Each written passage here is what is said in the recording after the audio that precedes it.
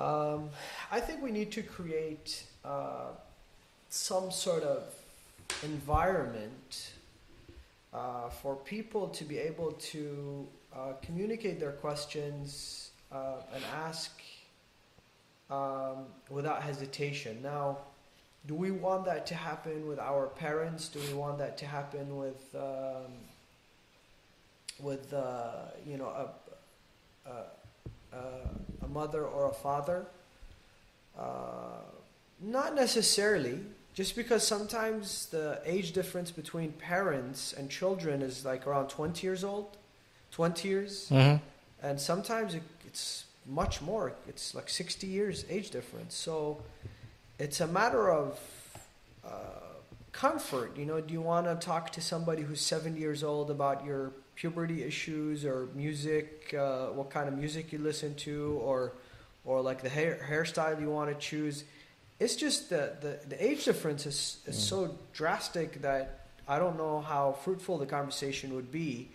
But I believe part of the job of Islamic institutions, Islamic centers, call them mosques, whatever you want to call them, is to provide a few options, not just one, where it's just the Maulana or just the Sheikh or the Sayyid or the religious leader.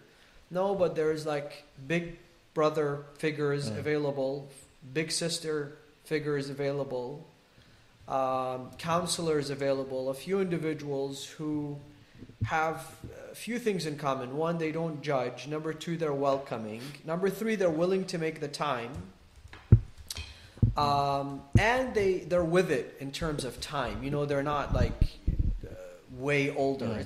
That's why, you know, hence the word big brother, I think, plays or big sister plays. Well, let me maybe some of these questions might surprise you. Let's see. Okay, let's do them. All right. So the rules, the official rules of our program are 1 minute, but it's not going to be 1 minute. It'll be a little bit more, but it can't go on and on. That's the key. Listen, with me, if you ask me what my name is, it'll be more than 1 minute long of an answer. So you have to be a little more fair on me as well. I'll try to be as brief as possible, but are you going to take questions are you encouraging comments? Hey guys, if you have questions coming in, please, I can see your on the YouTube chat. I can see what you write, so always appreciate it. All right, okay, let's go. Let's start with something easy. Dad, now remember this is a 13-year-old. Dad, I want to get a tattoo. Okay. Is that cool with you? Okay, well, I could do this in 1 minute because you'd have to be 18 plus to get a tattoo. So for a 13-year-old, sorry, I can't change the rules for you. Okay, so this tattoo question is something that is present in every household, every mosque, every Q&A, literally everywhere. How can we make it go away? I don't know. But what I can tell you is right now, at least starting 2000s until now, the past 2010, especially to 2020, tattoo is the trend, So I read in some statistics that about 17% of men in America have a tattoo, regardless of their age. Whatever. Dad, I don't want statistics. I want an answer. Yeah, so I'm trying to Sorry, first of all, I'm trying to build on their question, summarize their concern, okay? To say, okay, I'm playing the role of the child or the teenager now, that 17% of all people around us have it. In our age demographic, it could be 25, sometimes 30% of men and women have tattoos. So, when they see it in public, they see it in schools, they see it everywhere, obviously it makes them want to go down that route, that fashion statement, consider that fashion statement. Okay. Now, Islamically, is it halal or haram? With one answer. Mm-hmm. It is not haram, Islamically. Does it void your ghusl or does it void your wudu? Again, it does not. Especially with the modern day tattoos. there was a discussion previously, but that is also out of the question. Now, I could be sitting in like you could call me for a lecture, and I could show up in a t-shirt and shorts, and you would say, Sayyid, have you lost your mind today? You're going to sit on the minbar. So, Dr. Hassan, is it haram for me to wear shorts and t-shirt and sit on the minbar and give a speech? And you would say, not that I can think of. It's not haram. You might hit some demographics higher. But in the shorts. but how wise is that? How All right. So that's a good answer. We I have think. no. I'm not done. Please give me right. give me some time. I want to do justice to this topic. So hopefully we can take it away for once and for all, and try to give some sort of convincing answer. Mm-hmm. Now we have something called a tashabbuh bil kuffar, which is resembling non-Muslims. Okay. This is something that you'll find in your books of Masail. Sayyid Khoy has talked about it. Sayyid Sistani has talked about it. Your Maraja have talked about it. We have plenty of hadiths and traditions that talk about resembling kuffar. Now my question to you is, in hairstyle and the way we dress and the way we speak and the way we act, is it possible that we resemble non-Muslims? Absolutely. If every other word coming out of your mouth is a cuss word, you don't resemble a Muslim. If somebody didn't know my name is Muhammad or Ali or Abbas or Naqi or Taqi, I was standing in some gas station, wearing chains, earrings, bunch of tattoos, and shouting every other word, profanity. I'm not saying Muslims don't do that, but does that resemble the acts of a Muslim? And the answer is no. That was an act of a Muslim 30 years ago when it comes to tattoo is different than an act of a Muslim today. Okay, yes, absolutely. Depending on what tattoo you get. So the bigger this picture is a complicated we've resolved. answer. We'll never get through the we're aspects trying. of it. We're trying. Just give me some time. Yeah, but we have 15 minutes left and the rest of the questions. We have 15 minutes left. Yes, this is why. Can we make it 20 minutes today? Go a little overtime, please. All right, we'll go a little Okay, I'll just say this and we can go to Yes. the next question. I don't see, besides the fact that you might regret it later, removing a tattoo is a hassle, blah, blah, blah, all that stuff, I'm sure people will research and kind of know by themselves. But one thing is important from an Islamic perspective. What is the tattoo you're getting? Okay. If the tattoo in itself is un-Islamic, then that is haram. There's no questions about that. And where it's placed and who gets to see it, where it's placed. So yes, thank you.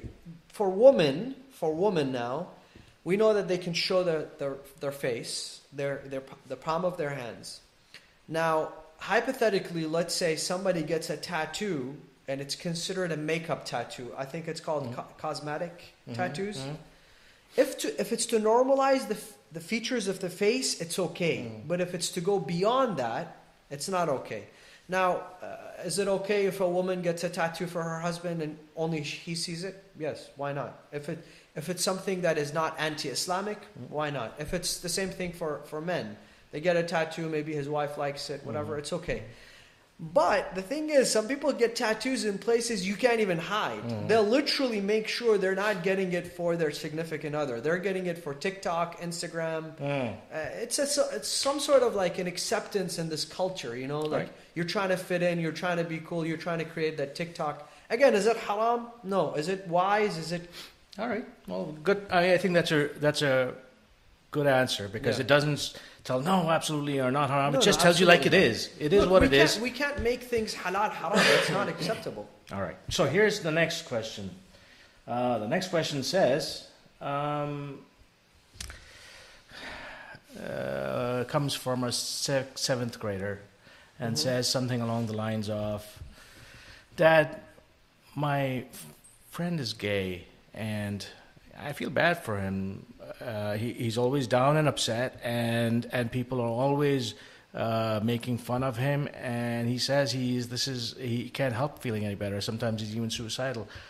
How can I deal with this? Because on one hand, being gay is perceived as one thing in my household and my mosque, and on the other hand, I have to live and work and be friends here. I'm lost. Mm-hmm. 1 minute. I'm kidding.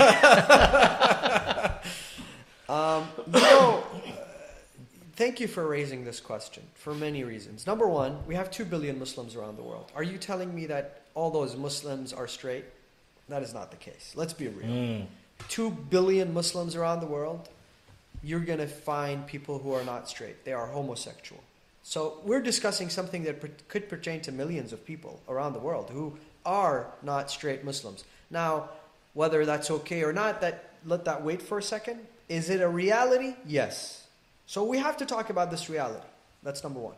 Number two, those 2 billion people around the world, if they're straight, they go to school, they go to work, they meet people, they interact with people, whether they are Muslim or non-Muslim, and some of them are not straight. Okay?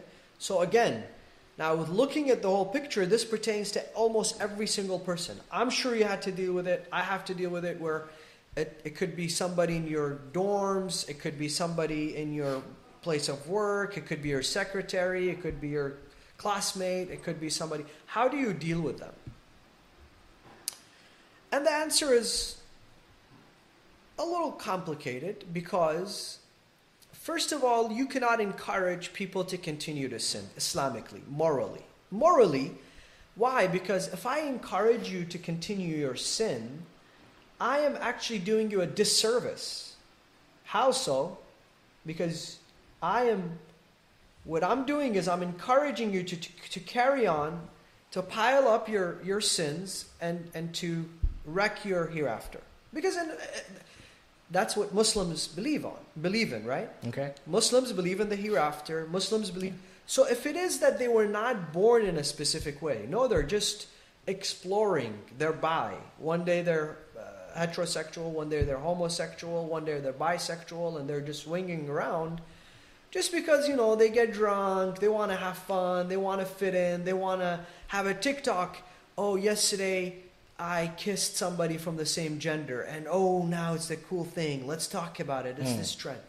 So I think those aren't the people you asked me about because it's obvious. No, I'm talking about somebody who is struggling. Yes, somebody who is. It's like drinking. Somebody who's an alcoholic. And you're telling me, how do you deal with them? I'm not saying, you go and beat them up every day about this, but you don't encourage their sinning. So you associate with them as much as it's not considered encouragement for them to continue to sin. If your association with them helps them quit drinking, that's a good association. Now, if this person in your community is exploring and they're sinning and whatever, I still don't think you should throw them out your house, boycott them, excommunicate them. But make sure your association is in a way that is going to help them quit sinning, okay? Now, let's put those guys aside. What is the role of compassion here? Okay, so role of compassion comes to those who are not deliberately sinning, I believe, right? That's what you're asking me? Yes. Because these people are almost suicidal. Yeah, you don't go out of your way to be extra compassionate to somebody who's, on coke. And just because they want to party all night, and you're like, I need to be compassionate to this person. No, you actually need to be real to that person and say, I need to basically be real with you. Listen, you need to stop this. So I understand that your question pertains people who are, and look, we've read articles, we've seen videos, we've seen books written about this, movies now coming on. People who are born different, right? People who are born different. People who don't fit in. People who are bullied. People who are abused.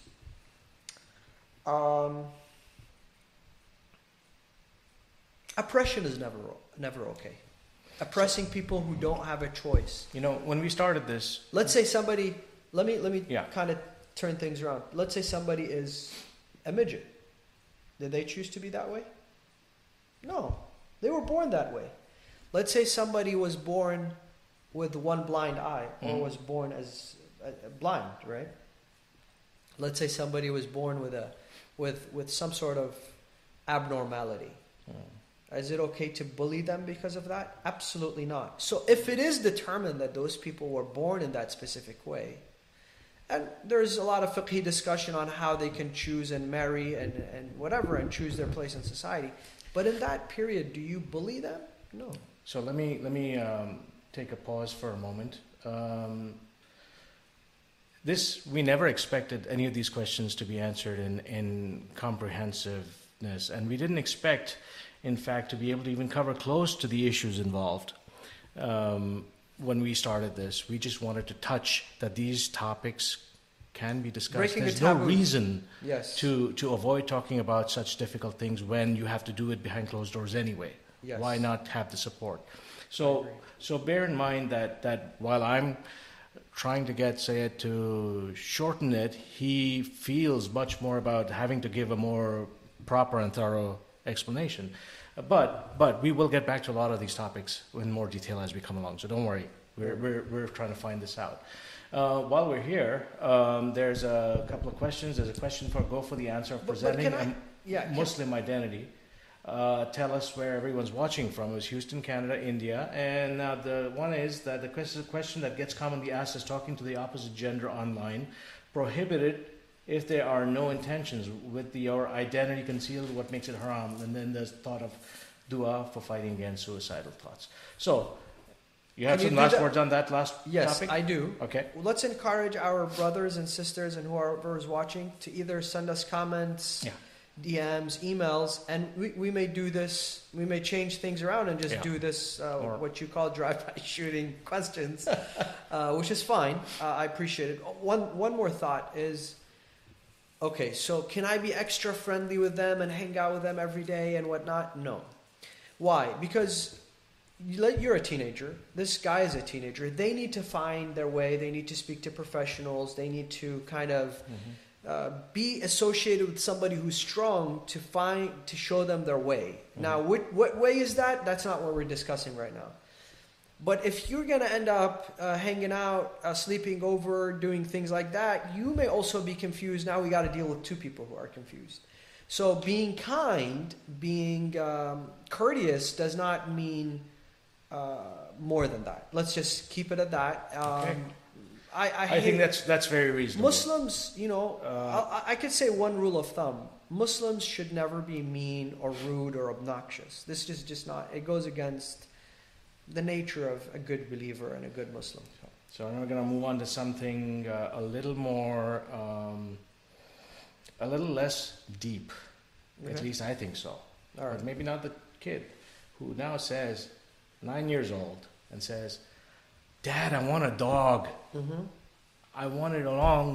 The next door neighbor has a puppy. I really, really, really want a dog. They're so cute. They're so much fun. They love you. And how can such a wonderful, loving, compassionate animal be haram or najis or not allowed? I just don't get it. I just don't get this. Okay. You'd be surprised. It's not a 9-year-old. It's adults. It's actually people who are still single mostly. That's at least the people. I guess who the come reason to I me. ask you to present you these ages because where I imagine your kids are going to be. So when you're about 80 years old, it'll be 40-year-olds asking the questions. It's from the ones I get it from. Yes, it's families with kids, but also people who are single, especially young ladies. Who, look, I work by myself, I live by myself, I travel for business, whatever, I need a companion. Dogs are so loyal, dogs are very loving and kind. Does Islam say otherwise? Absolutely not. Let me take a moment and kind of make reference to chapter 5 of the Holy Quran, verse number 4. يَسْأَلُونَكَ مَاذَا أُحِلَّ لَهُمْ. They ask the Prophet, what is halal for them? Apparently people, I see this two different ways. They came to Rasulullah and said, can you define what is halal for us? Or like teenagers would ask today, so if everything is halal, tell us what is haram. If everything is haram, tell us what is halal. That's usually what people ask, Everything is haram. What is halal? So I don't know how they asked it, but the question is, tell us what is halal. So Quran starts listing what is halal until it speaks of hunting that was done and collected by hunting dogs, right? So let's say you do a hunting, the dog goes, picks up that hunt and brings it to you. You can eat that. And then the Quran speaks of training those dogs to do that. That was something that was used then. So with that said, then scholars have discussed... 1 minute before the cameras will switch off and we may need to restart. But Oh, really? But so just kind of bear that That's in mind. horrible. Okay. So even this one switches both off? of them exactly 30 minutes max. So Okay. I think this one won't. Let's hope. Okay. Okay. Anyways, dogs will be trained to do... Brothers and sisters, just switch straight away to Instagram, because switching the cameras is that... No, all we got to do is touch them actually physically, and we're doing this by ourselves, so Okay. it'll take a minute, Okay. a few seconds. But we'll be back. Yeah, okay? we'll be right back. So dogs, in terms of God, then God says training those dogs. Scholars came and said you can train them to protect your homes, protect your crops, protect your herd, and most importantly now, if you're blind, they walk you, they aid you, they help you in so many different ways. Is that allowed? Is that okay? Yes, it's allowed. It's okay. Should you hate those dogs? Should you hate this animal? Absolutely not. Can you love this animal? Absolutely yes. Another is Surah Al-Kahf, chapter 18, verse number 18, where Allah subhanahu wa ta'ala speaks of the dog of Ashab al-Kahf, وَكَلْبُهُمْ بَاسِطًا ذِرَاعَيْهِ بِالْوَصِيدِ. Their dog was standing in front of them, protecting those believers, being so loyal to them. And today in America alone, there are 90 million people who own dog pets. Allah speaks of it in the Quran, does not discriminate against dogs, does not put dogs down. In fact, dogs, the najasa of dogs and things that are said about dogs that could be perceived in a negative way is not in the Quran. We come to hadiths. It's a misconception that having dogs for a purpose is okay, but their saliva is najis. Now, does that make them bad animals? No. There's najasa in our own body. So, in fact, so we initiate from... so among the various things that are given, one of them is that the angels don't come to the houses where have dogs in them. Okay, so the word dar and bait are used differently back then and today. Okay. I would say keeping the prayer, the area in which you pray, and inside your home. So there's your home, which consists of the backyard, your garden, your whatever, your balcony, inside your home, and then inside your bedroom. Those are the three categories. Is it okay to have it inside your backyard? Yes. Will angels come and go? Yes. Inside your home, inside your bedroom, and we should make a point to say that in Islam it is recommended that you pray in your bedroom. So keep your musalla in your bedroom and pray in your bedroom. That's how Islam teaches us. Your prayers inside your home. Other than that, you pray in the masjid, obviously. So if you can make it to the masjid.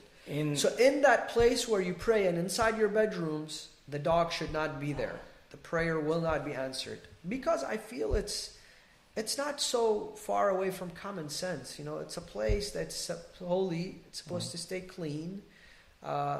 You shouldn't have any distractions. Say it. I'm being that we're already now at 7:33. Yes. And we've got through 3 questions, which is okay, which is good because it was necessary for the extra time. But we have a lot more of these questions that we need to talk about. Now, bear in mind... Are you going to take one more today? Or? No, I think we're done for today, but we're going to have to do a part B to this, sounds like. Sure.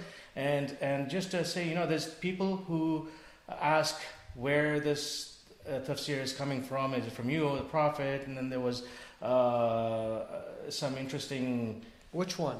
On the dog. But I think it's good to have comments, opinions out there, and if it's pertinent and important, we'll go ahead and come back and discuss those. Now, to finish this up, if I was a kid today listening to this, I've learned 3 things. Tattoos are okay. I don't have to give up any friends. And we're getting a dog. No. Okay. I did not say tattoos are okay. I didn't say get a dog. And I did not say you can befriend. I said you can be kind and nice. Yeah, and I'm glad you say that, because that's exactly what I wanted you to make sure that people don't walk away taking things out of context and applying them willy-nilly to everything else without all the considerations that go with it. Tattoos, I think it's a personal choice. Just think about everything that comes along with it. Just make sure you don't get an un-Islamic tattoo. I kid you not, I once was at a majlis and they were about to do matam, and the young man had on his biceps, where he was flexing when he was doing the matam, was Tupac. So come on, let's not stretch this so much and say, well, it's okay and it's allowed. And third is dogs. Well, if you have a big home, if you have a farm and barn, whatever, that's great. You can have them, enjoy their company, and what have you, if your parents are okay with it, or if you're an adult making that decision yourself. But if you have an apartment or a small home, it's not going to be easy. Again, I will not say don't do it. It won't be easy to do your commitments to God and to your life is going to be very difficult. Exactly what you said. Keep your commitment to God in terms of prayer, tahara. Because honestly, I'll tell you, dogs get so attached to you that if you keep them away from you, they start crying. They start becoming miserable because they feel like they've done something and you don't want them to be there, right? I actually one of my friends lost his dog a few days ago. I spoke to him. He was crying. His dog was he has a huge barn. So his dog was at the barn. I guess there was a snake, rattle, whatever, that bit the dog. And by the time he got there in the morning, the dog was dead. But he was crying because he was so attached to this dog. Dogs are so loyal. They're so friendly. They say a dog, I read this quote, a dog is the one existence on the face of this earth that will love you more than it loves itself. And I believe in that. And we actually have a hadith about the Prophet Musa. Maybe I'll talk about that tomorrow, how he had that encounter with a dog. Anyways, but it is sad. It is sad to keep them away. Now imagine, can you not keep them away? Keep your tahara, keep your home, keep your prayers, That's a question for you to kind of decide on. Well, thank you very much. As always, this has been a good discussion, and it brings up topics that are not normally discussed, that need to be discussed. And you know what? Can you tell us what you'll be asking tomorrow? No, because then you won't be under pressure to answer it on the time, right? But seriously though, these have to be answered, and you have to give credit to Sayyid Jawad for being on that hot seat and being able to say things without letting things get taken out of context or being misapplied, because all those risks exist.